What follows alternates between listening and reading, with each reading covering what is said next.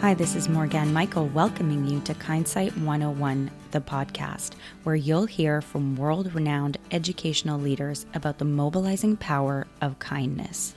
I believe that we all have an innate need to be seen, heard, and understood. When we dedicate ourselves to kindness, the ripple effects in our schools can be life-changing. Through this podcast, I want to challenge you to question your assumptions, amplify your insight, and embrace a willingness to go beyond the status quo in education. Together, let's learn how to make a big impact, one small act at a time. In this episode, I'm going to introduce you to a remarkable woman who will share simple, actionable tips to help your students and colleagues combat the number one health epidemic of the 21st century. You'll learn the surprising ways our bodies react when we're in crisis and a proven 3-step approach to teach your students resiliency in the face of adversity. She'll highlight actionable ways to instill firm, loving boundaries within the classroom while maintaining a playful sense of adaptability that fosters innovation and creativity.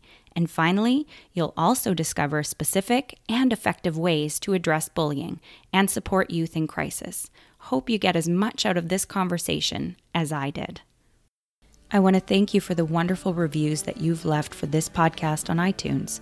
Your reviews make a big difference in helping other educators find this show. If you think that I'm doing good work here and you'd like others to get inspired and join our 21-day kindness challenge and movement, I'd love it if you would take a minute, head over to iTunes and leave a review. Thank you so much. So welcome, Dr. Shimi Kang. It is such an honor to have you on the Small Act, Big Impact Kindness podcast.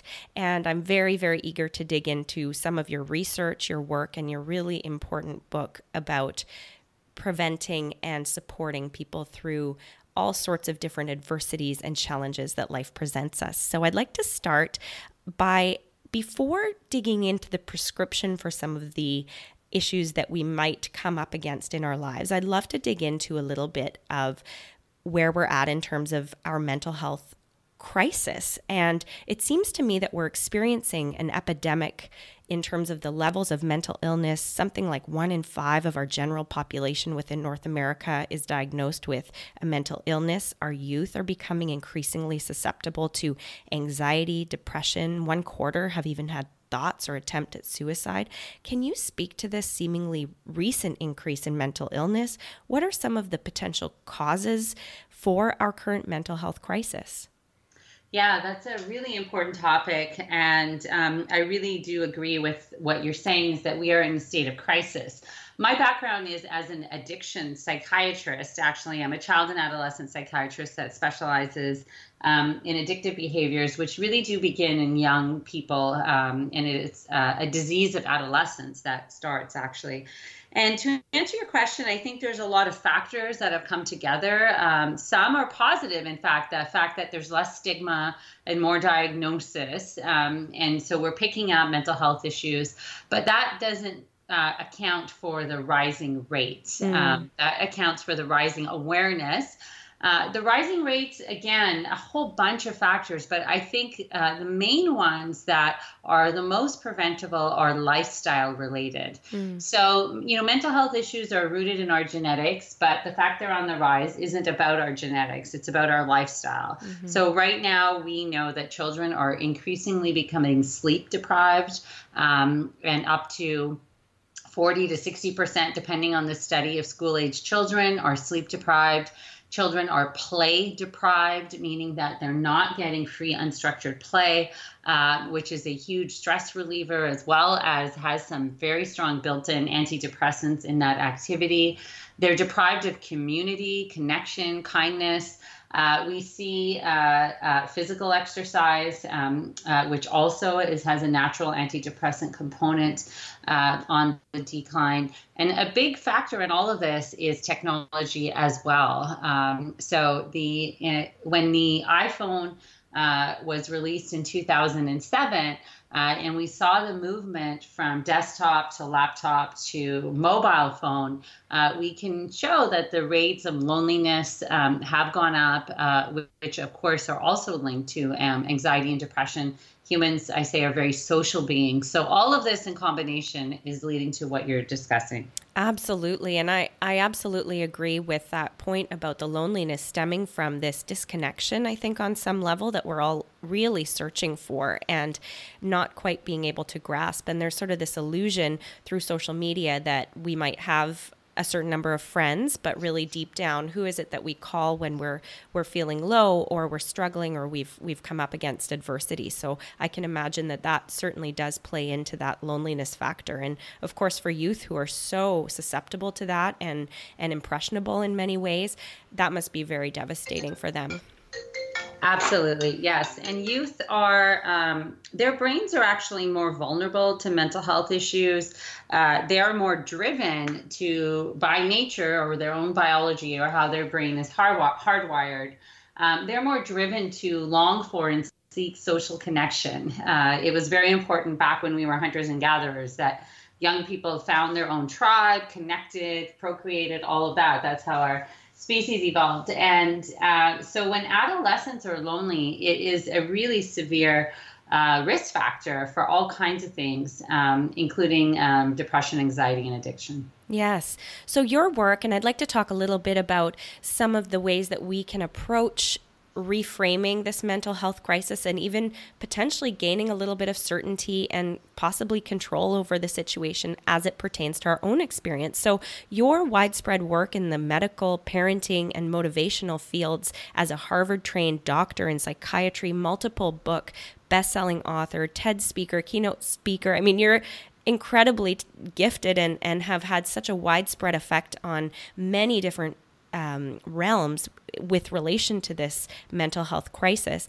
Can you speak a little bit to what are some of the symptoms of the stress in our bodies and lives and relationships, and how does that sort of affect and ripple out into the other realms of our lives? And also, can you share what advice or prescription you've given to patients and clients who fight that everyday stress and give them sort of a roadmap for getting ahead of it? Yes. So stress is, according to the World Health Organization, stress is the number one health epidemic of the 21st century. And that's a really amazing statistic when you think about how we've progressed in many ways. But this thing called stress is our biggest threat to our health. Mm-hmm. And we kind of don't fully appreciate the health impact of stress because we use the term really lightly, right? Yes. My kids stressed us out or the traffic is stressful, but stress is toxic. What it does is it releases a biological stress response modulated by things like adrenaline and cortisol. But really what that response is, many people have heard of freeze, fight, or flight. Mm-hmm. And when we think of nature, we think of freeze like a deer in headlights, fight like a tiger roaring, or flight like a bird flying away. Mm-hmm. For humans, all of this happens in our mental state, cognitively. So our freeze is anxiety, indecisiveness, procrastination, difficulty initiating and motivation. So we're mentally frozen. Mm-hmm. Our fight is irritability, anger, rage.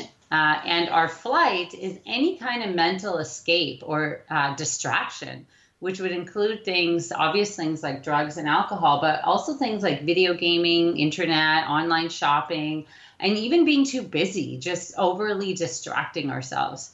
So when we look at freeze, fight, or flight, really manifesting for the individual in the areas of anxiety, anger, and mental escape, when we look around to ourselves and people we know, we're seeing these behaviors everywhere, which makes sense because stress is the number one health epidemic.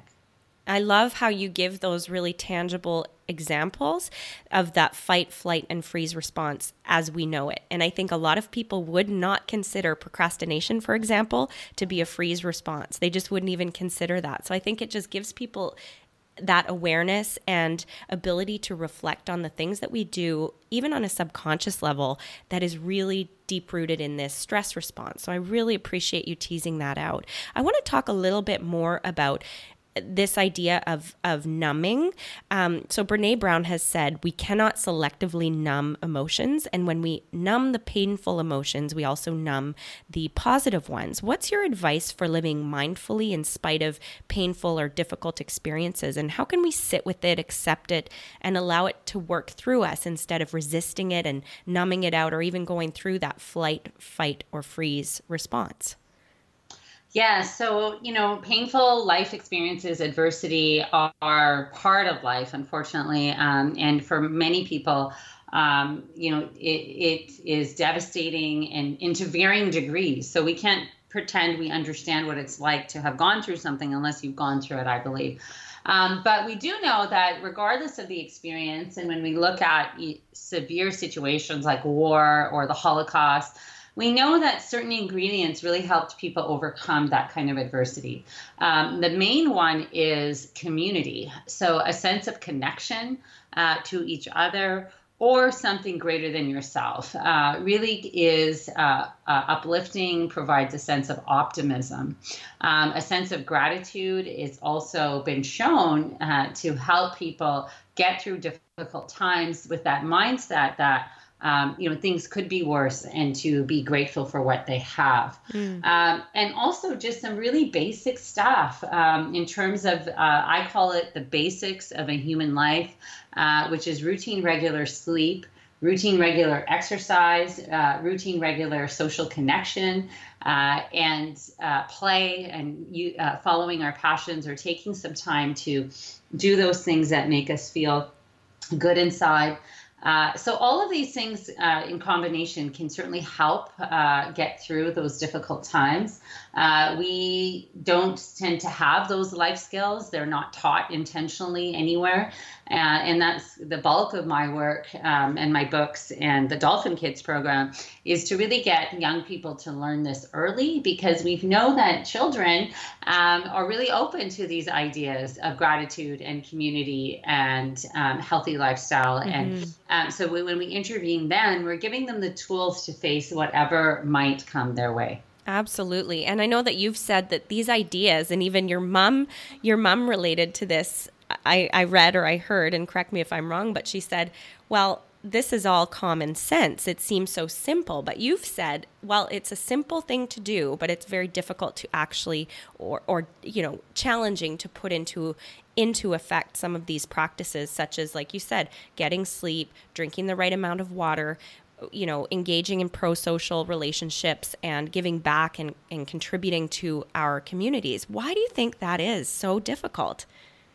Yeah, it's such a great question. The mantra I use in my talks and books is simple is not easy. Like you said, drinking water and sleep is simple, but it's not easy. And knowing is not doing. We all know we're supposed to do that. That doesn't mean we're doing it. But when we do, we become better. Doing leads to being. So why are we not doing it? Part of it is if we're in freeze, fight, or flight, if we're in stress mode, we're just running on a reactive mode. We're reacting to the next thing. We're not interacting from our higher cortex, from that decision-making part of our brain that makes choices. Right. And in my research, especially when I looked at parenting trends and how parents are over-scheduling and over-pushing and over-micromanaging and overdoing all of these things, all for the right reasons, because they love their children. One thing they frequently told me is that, I know this doesn't feel right, but everyone else is doing it. Yes. So that's the other piece, is we're all in it together. And so it's really hard to sort out from the noise. But that part of the statement that says this doesn't feel right, that's a really powerful piece. That's a signal of our human intuition, which is very different from our stress instinct of freeze, fight, or flight.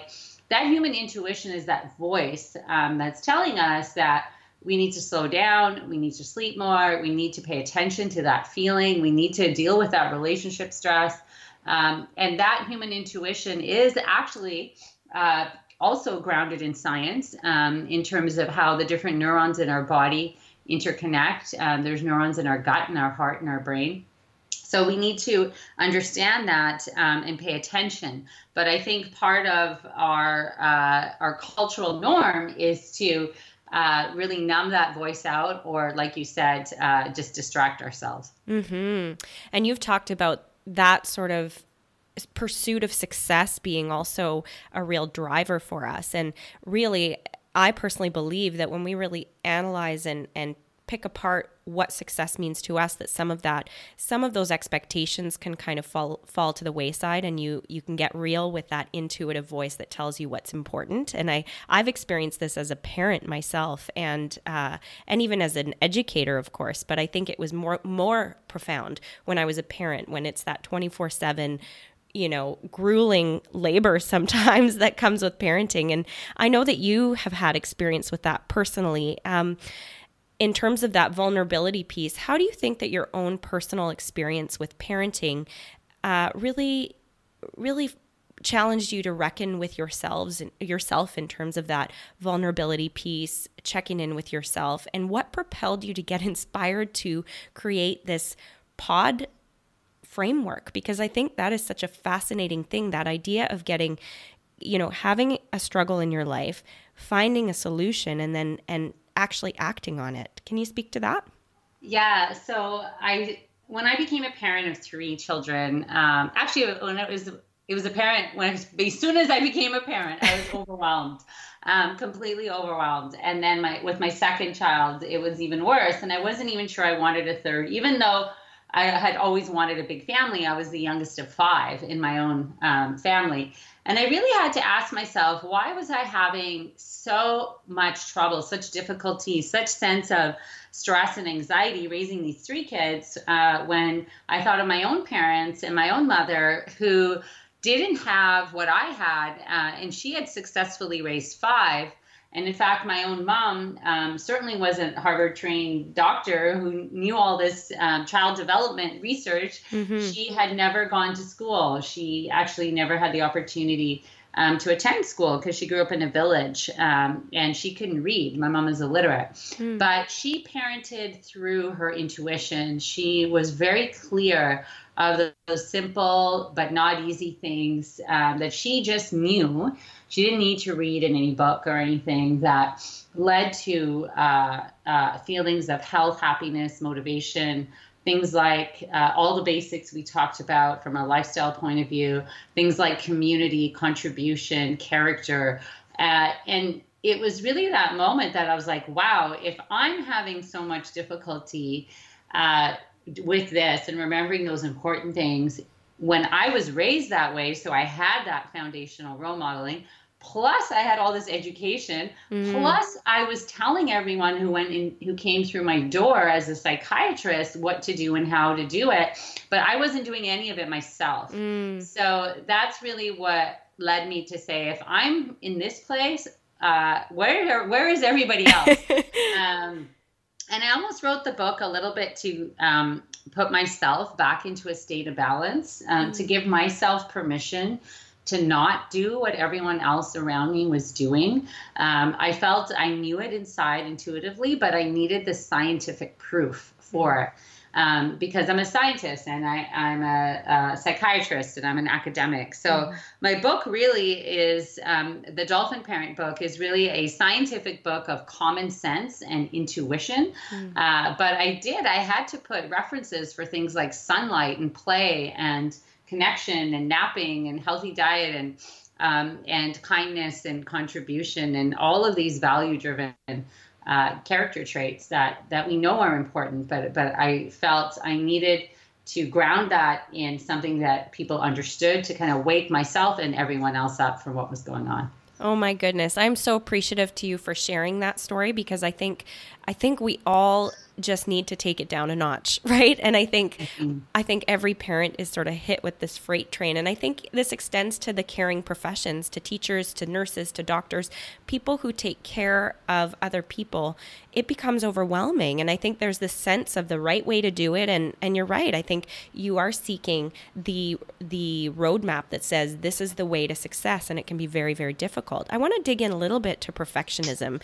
I know that artists and authors have often been seduced by the power and have spoken to this sort of power and allure of perfectionism. It's kind of revered in our culture. It's almost, I mean, it's to that point where we're putting it on our resumes and sharing it in the job interview as this quote weakness, but really it's a strength, or that's how it's perceived. So really, I've come to see it as a destructive force, and perfectionism can have sort of this devastating effect on our well-being and happiness. Can you identify the difference between healthy striving and perfectionism, and sort of that antidote to perfectionism, which, by the way, when you first shared the antidote, I just thought, wow, like it gave me chills, and I thought, of course, but I had never put the idea into effect.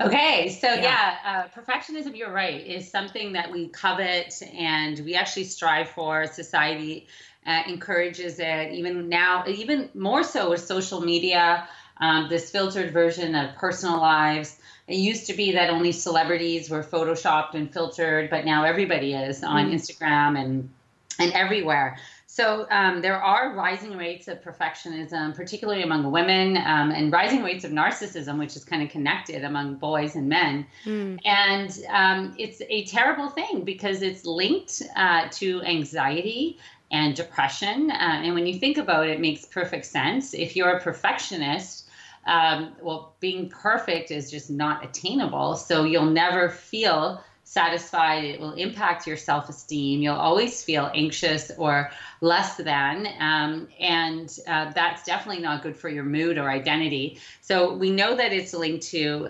mental health issues. And the anecdote I talk about as the opposite of perfectionism is actually play. Yes.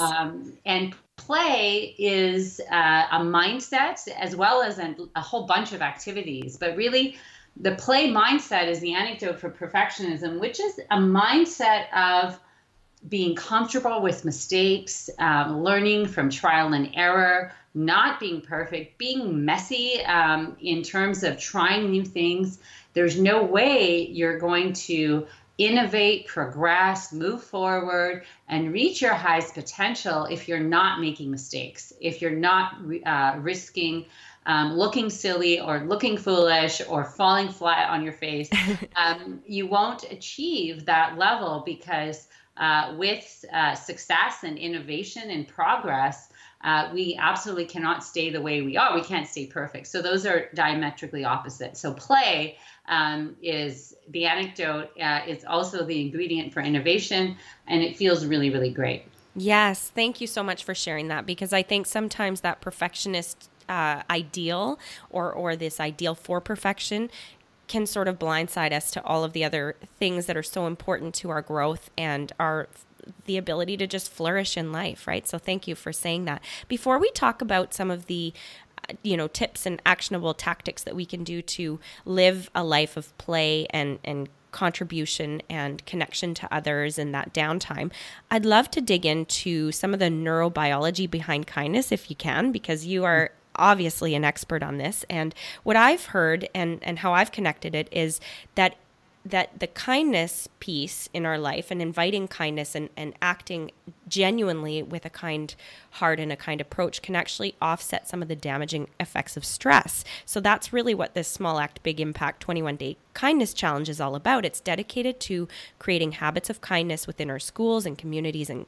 workplaces, because we know that kindness piece is contagious and reciprocal, and that it can reduce the overall symptoms of stress. So I'd love to hear you speak about this a little bit and how important it is not only to develop sort of this kindness mindset, but also the habit that goes along with it, because I don't believe that one-off kindness gestures are really the ticket.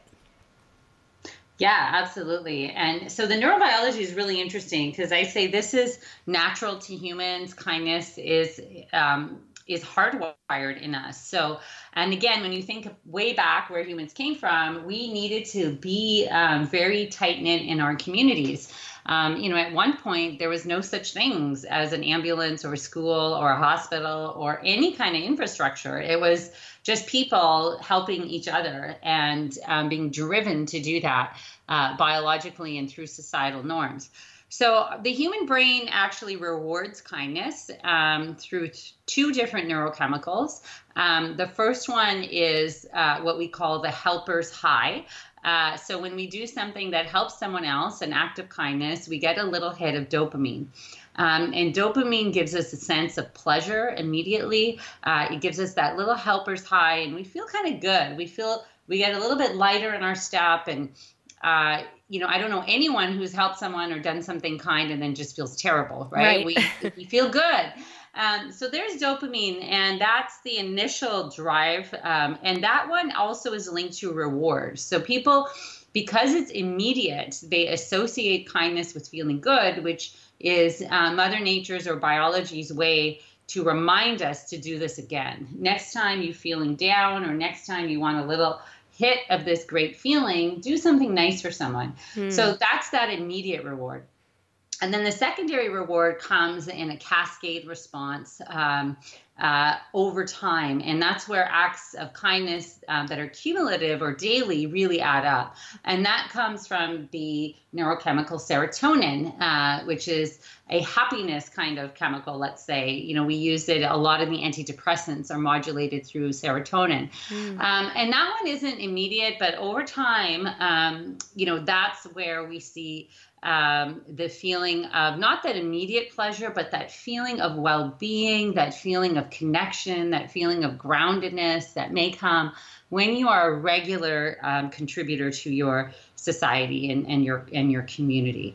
So it's really profound neurobiology, and that's very simple. I definitely haven't captured all of the complexity of it, but I think it is important to know that I say kindness and contribution. These are nature's most powerful antidepressant.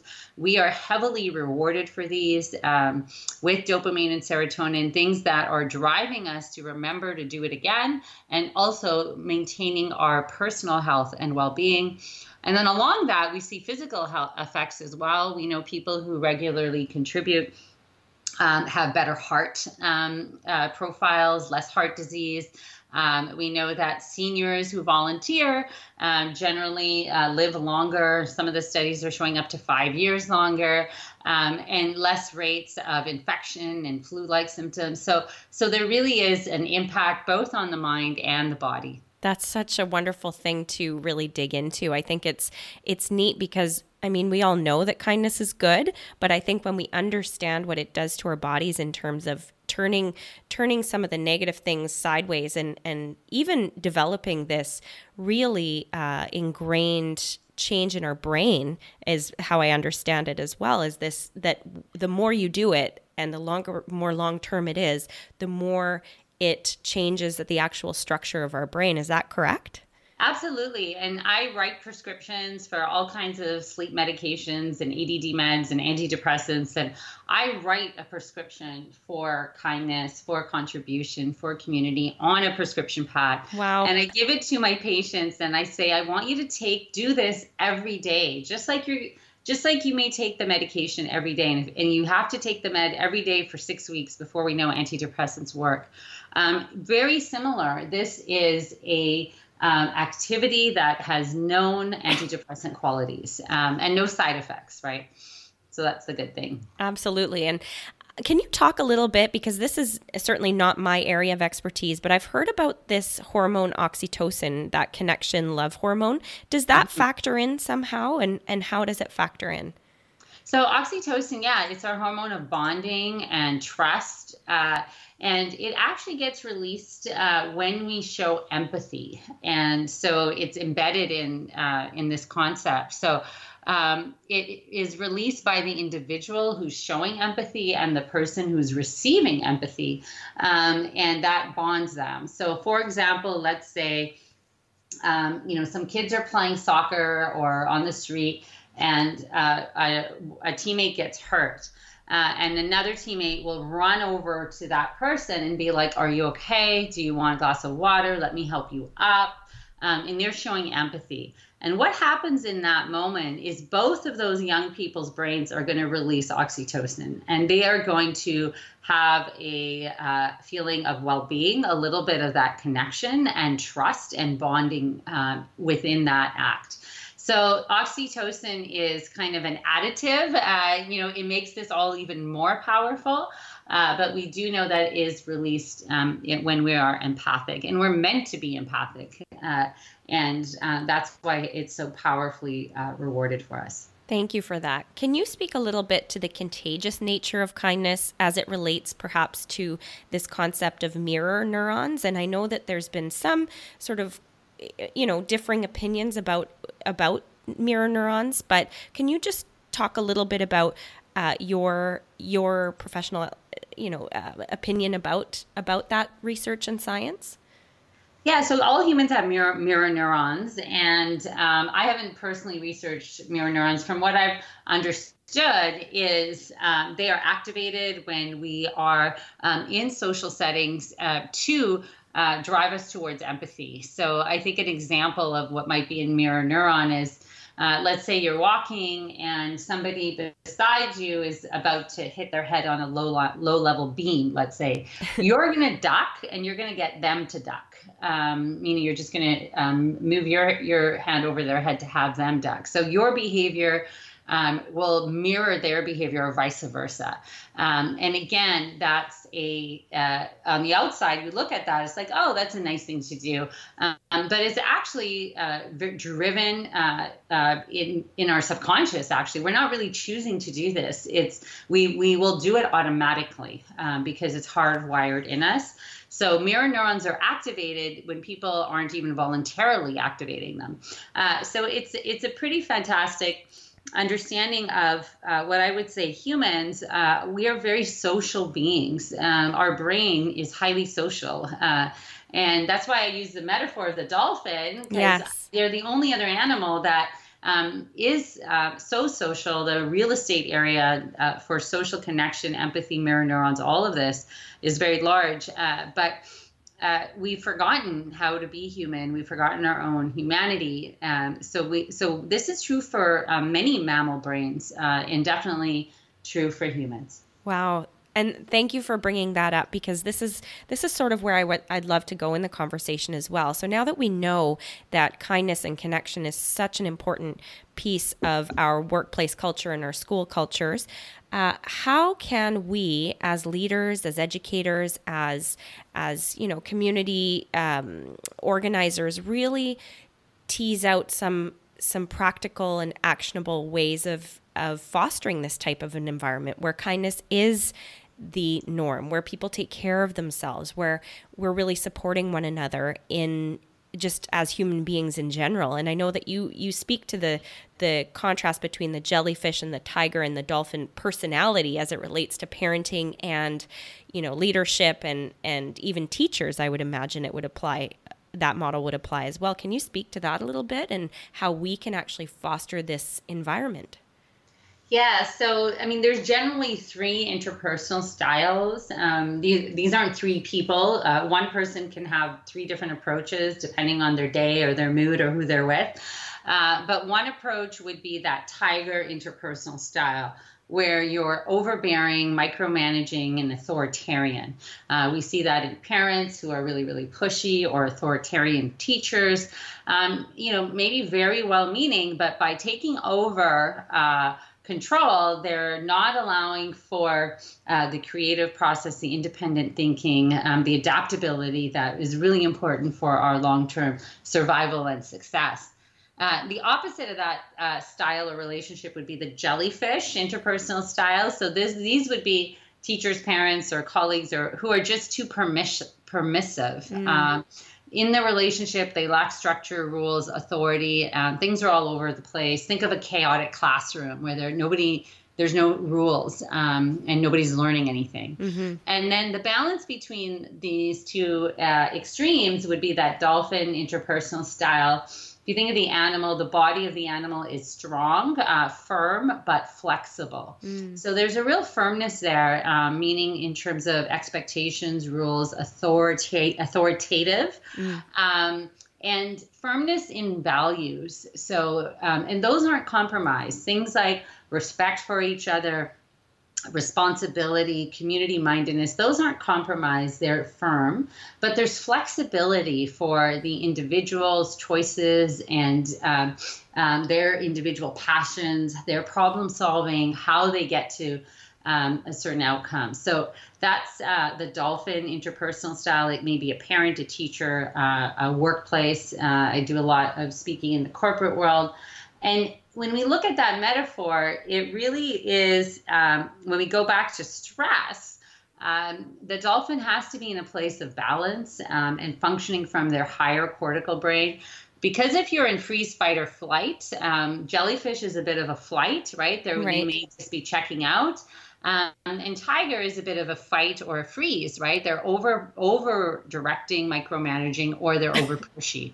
So you can kind of see how when we are not stressed out, we're more likely to be in that dolphin place of collaboration with each other, which is the most effective relationship, the most motivating place that we would want to be in all our relationships. Certainly. And I'd love to dig into a little bit around, in the advent of this conceptual era where we're right on the brink of all sorts of uncertainty, and so are our students, and all of the uncertainty actually that revolves around the future. How on earth are we going to prepare our students? And what are some of those CQ skills that you talk about that are really important for us to be practicing with our students and really helping them to be metacognitively aware of? Yeah, so we're living in this wonderful age, this modern world that's really, on one hand, stressful, we already covered, and fast-paced and rapidly changing. But on the other hand, it's full of opportunity because age-old institutions are being disrupted. The school system is changing rapidly, partly because of technology. We don't need to memorize the right answer anymore. We need a whole different level of intelligence. And that's what we call CQ, or the consciousness quotient. This is a 21st century skill set, and it's made up of the 5 C's. People have heard these in job interviews and reference letters. It's communication, collaboration, critical thinking, creativity, and contribution. Now, when you think of all 5 of those, none of them can exist in stress mode. You cannot be creative and stressed, or a good communicator and stressed. Or so these are all higher level skills, and they are really the ingredients of adaptability. And so, for example, if we just even look at the school system now, let's say in the past, an essay question could have been talking about something historical, or something that a student had to try to, read a passage and understand the context. Now, questions are things like, you don't have to write an essay. You can write an essay, or you can do a video or an infographic, or some other way of communicating, an emoji. Yes. And critical thinking is making sense of all this data that is coming at you, not just looking something up, but trying to organize the good from the bad and asking those important questions, and collaborating with diverse groups and global groups. And creativity is really innovation. We're in this era of concepts and innovation. And the biggest C, I say, is contribution. Not only is because it's good for your brain and for a community, like we discussed, but it's also really great for your career, because in a world where anything will be automated or outsourced, your value as a person is going to be what you contribute. What type of value do you provide to that culture, to the people that you work with? So are you a contributor or a competitor, let's say? So when you look at these C's, it's a really powerful skill set, but it's a very natural skill set for the human to have all of these skills. And So I say it's a very exciting time to be in education and a teacher or a parent, but it is a time of major change, and people have a lot of difficulty with change. Yes. But we are here for sure. Yes, and I really can identify with that sense of things are changing, and I think some people are looking it straight in the eyes, and other people are really having a hard time with that uncertainty. So I think part of the goal of the Small Act Big Impact is to create a bit of a roadmap for educators and teacher leaders as well to go, okay, well, we might not necessarily have it all figured out, but there are ways that we can tease out the really important skills, identify what those are, and then adapt them to our practice as it is, and then move toward a more innovative model as we go. So I think there's sort of a spectrum of people, and it's important, I think, for all teachers to adopt and adapt to that future pull, I guess, in that direction, but it can be frightening for people. So I think it's an important conversation for sure. I would love to dig into some of the examples and some of the tangible, maybe actionable strategies for cultivating contribution within our schools and our communities. I'm sure you've had all sorts of different people sharing stories that they've done in the community or that they've witnessed. I'm sure you have been part of projects yourself that have been, monumental in making both small and large scale changes. Can you speak to that? Yeah. So, I think it's exciting what you mentioned as well in terms of the change, and some of the examples I'll give are also things that we see in social emotional learning, which is part of many curriculums now, and is a wave that's going through the school system. But what we've done in our programs at Dolphin Kids in Canada and Dolphin Kids Online, and we have a program in India called Dolphin Pod, really is to take things that are familiar to parents and kids, but to put a twist on them in terms of providing positive mindset and life skills. So, for example, we run summer camps and spring camps. So these are structured just like any other summer camp that you might go to, where the idea, where kids are used to playing soccer or doing art. But our summer camps are structured along the POD method, which stands for play, others, and downtime. So every child that comes to our summer camp first gets some downtime, meaning they will sit quietly or stand quietly, maybe on a yoga mat or just in the room. We may have music playing or the lights out. We may do some breathing exercises or some type of mindfulness activity, and just really calm the brain, move those people out of freeze, fight, or flight, out of that stress mode where they may have been rushed from some other activity or been sitting in traffic or pulled out of being at home or in their bed, to make sure that their brain is receptive, their mind is open to learning and connecting. And then we bring in the others and play, meaning the environment has to be a positive social environment. So we put a lot of focus on that because humans, especially children, are what we call relational learners. We learn best in positive relationships and positive social environments. So our programs would include all kinds of collaborative activities. We get outside as much as we can. I think nature is a major tool for health, happiness, motivation, and success. So it gets the brain really fired up in a nice way.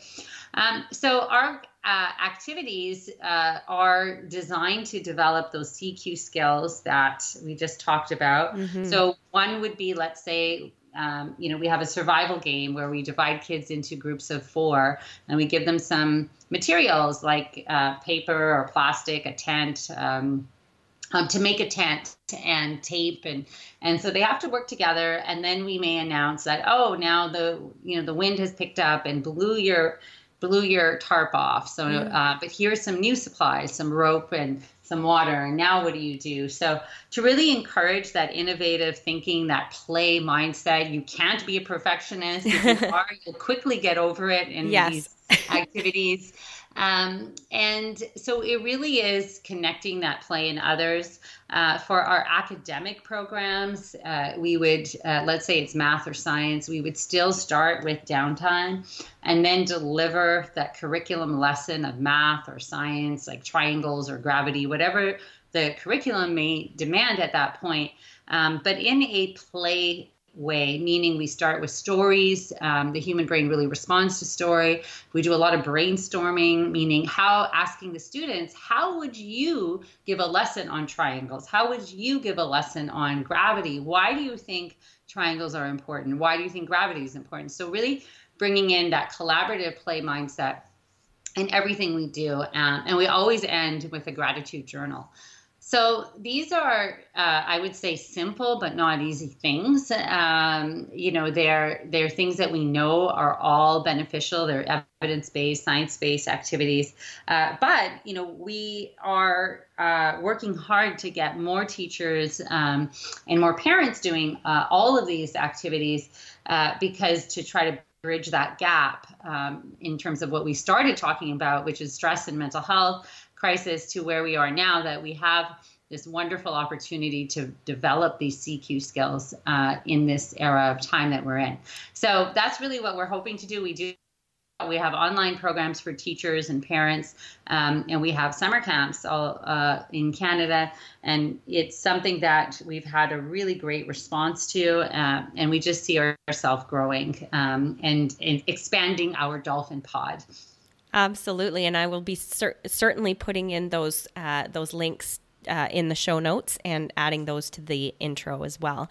So I think that's such an important piece, and you provided so many tangible examples. So I really thank you for that, because I think quite often we can talk about these big picture ideas, and when it comes to translating them within, for example, the math or science classroom in middle or high school, it can be very complicated, or people think that somehow mindfulness and this gratitude piece is like it's silo, an independent silo from the curriculum and the content around science or math. So I think it's a really important message that these things are actually very interrelated, and it's more effective if we are to integrate them within one another. So I really respect and agree with that opinion, certainly.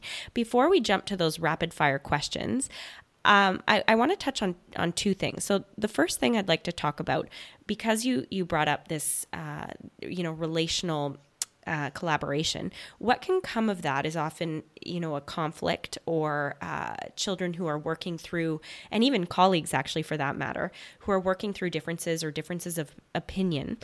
What is the difference between bullying and normal relational conflict? Because I think that really makes people stumble. Yeah, a really important question, because it is different. And in fact, I kind of say there's three different things that we need to know about. So bullying is defined as repetitive behavior that has an intent to harm, and often is connected with a power differential. So think of the classic schoolyard bully, bigger, picking on a little kid, wants to hurt that child, and is repetitive in their actions. And that cannot be tolerated. There needs to be intervention. But we also have to remember that bully is a child too. And often it's a skills deficit. They need some skills to manage their emotions or manage their social conversational skills, collaboration skills, that type of thing. Sure. Now, on the opposite end would be normal peer conflict. So normal peer conflict would just be two friends or two individuals on the playground. Maybe they're both going after the slide and they both get there at the same time, and they get into a bit of a fight over who gets to go down. And that's normal peer conflict. That's actually supposed to happen. There's learning in that. We want kids to actually learn from, again, it gets back to that we can't go through life without adversity. We can't go through life without some social conflict because there's skills that develop during those moments. And so that's where parents often need to just let it happen. However, in the middle of those two, is what we would call mean behavior. Now, mean behavior is not repetitive, it's not intentional, but it is mean. So the example might be, let's think of an adult who's sleep deprived and really hungry, and somebody screws up our order at Starbucks, and we just kind of get really irritated and cranky at the barista. Well, that's mean. We didn't mean to be mean. We didn't walk in there thinking we were going to be mean, but it was our own freeze, fight, or flight response that got triggered, and we were mean. Right. And that requires an apology or some recognition, but it doesn't need to be in the same category as bullying. So whether we're looking at the playground or the workplace, it's really important to know the difference between normal conflict, mean behavior, and bullying for everyone, because the interventions are different. Normal peer conflict, you don't want to intervene. Mean behavior should be a small intervention. Bullying is much bigger. And you don't want to feel that you've been bullied when you haven't, right? Because then that can be you can internalize that victimization. Yes. And so kids who have kids, saying that, oh, that kid was a bully, it's important for parents and teachers to take time to make sure that's what actually happened. And it wasn't just a kid being mean to them, or just something that's normal for, and sometimes you don't get to go on the slide first. That's part of life. So I think recognizing those distinctions for adults and kids would really go a long way right now in our society. I completely agree. And I have to say that was probably one of the most concise and clear definitions of those three issues, let's call them, that I've ever heard. And I think it's tremendously useful. I think really teachers and parents and educational leaders should really be starting off our years every school year with that in mind, because I think it really informs how we react and how we interact with one another in relation to those conflicts, because I think ultimately those are the issues that trip us up the most. So thank you so much for speaking to that. The last question that I have before we wrap up is, we have talked and touched quite a bit on youth mental illness, and how can we support and hold space for our children and students who are struggling daily with anxiety, depression, and self-destructive behaviors, or even having thoughts of suicide? I just think, considering we've spoken to this a little bit, it's really important that we fight against that knee-jerk reaction to shame or punish those students, to have that control and authority because of that fear behind it. How can we support those children who are in crisis, who need us most, but can often be quite difficult to love? Right. I think the key is just, first of all, remember they're children. And even though they're not your children, really to take this sense of moral obligation for our community that we live in. And, I don't say that in a righteous way, but in a, if we understand that this is just how part of the human experience, we're meant to live this way. Our biology is driving us towards this. This is helping each other, particularly helping young people, is no different than our need to sleep or drink water. So if we take that approach, we will be more open and willing to reach out a helping hand. And that's really a key piece to helping kids who are struggling, is they need a community of support. It might be a psychiatrist like myself, but a lot of times it isn't. It's a teacher or a school counselor or a coach or an aunt or a cousin or a neighbor who has connected in some way that provides some optimism and hope during those really dark times and those teenage years where the brain is so messy and figuring itself out. And to reserve judgment, I say teenagers' brain is a bit like a toddler's body, meaning when children are toddlers and they're learning to walk, they struggle and they stumble and they make mistakes and they hurt themselves and they even hurt other people. And teenagers who are learning to be adults are doing the same. They're struggling and they're stumbling and they're making mistakes and they hurt themselves and they hurt other people. Mm-hmm. And to understand that that's part of that mental development, just like they had to go through that physical development earlier in life. So compassion, kindness, community support, all the simple but not easy things. As a doctor, I do always have to say, if you're worried about a young person, reach out to a family doctor, or don't hesitate, especially if it's an issue of suicide, to call 911 or take them to an emergency room, or really get help, because that is something that is a risk in young people. So to also get professional medical help as well. Thank you so much for that. I think it really was important to speak to that, considering how we did touch on these issues. So I appreciate that. Thank you. So we are now at the end of our interview, and I'd really like to just touch on 5 rapid fire questions that I hope you can respond to in about a phrase or less, give or take. And I know it can be hard, but it's kind of a fun activity. So first question, could you define what kindness means to you? Kindness means, to me, it's a natural human quality. Let it happen. What book or books have you gifted most often to people? Oh, I have so many. I gift for business people and a lot of adults. I love that book, Give and Take by Adam Grant. Me too. Talks about altruism. In parenting, of course, I give my book a lot, which is Dolphin Parent. But I also, there's this one book that I thought was a total gem. It was called Einstein Doesn't Use Flashcards. And it's just this book I read years ago, and it really connected and resonated with me about children and the children's brain. And I like Dr. Shefali's book, Conscious Parenting. So many, I think, in terms of, and anything on EQ or emotional intelligence. Thank you for that. What one skill or superpower does a teacher need to lead with in order to be effective? I would say adaptability within that concept of being firm in your value system, but flexible with all of the diversity of humanity that comes through your door. And of course, compassion. Mm-hmm. So for some people, this has been the exact same answer or different, and I'm interested to know what it is for you. So what one skill or superpower does a principal need to lead with in order to be effective? I would say the same. The only thing I would say different would be, exactly the same, but really promoting and intentionally deliberately pushing that agenda of character and community, because principals often don't have to deliver the curriculum the same way teachers do.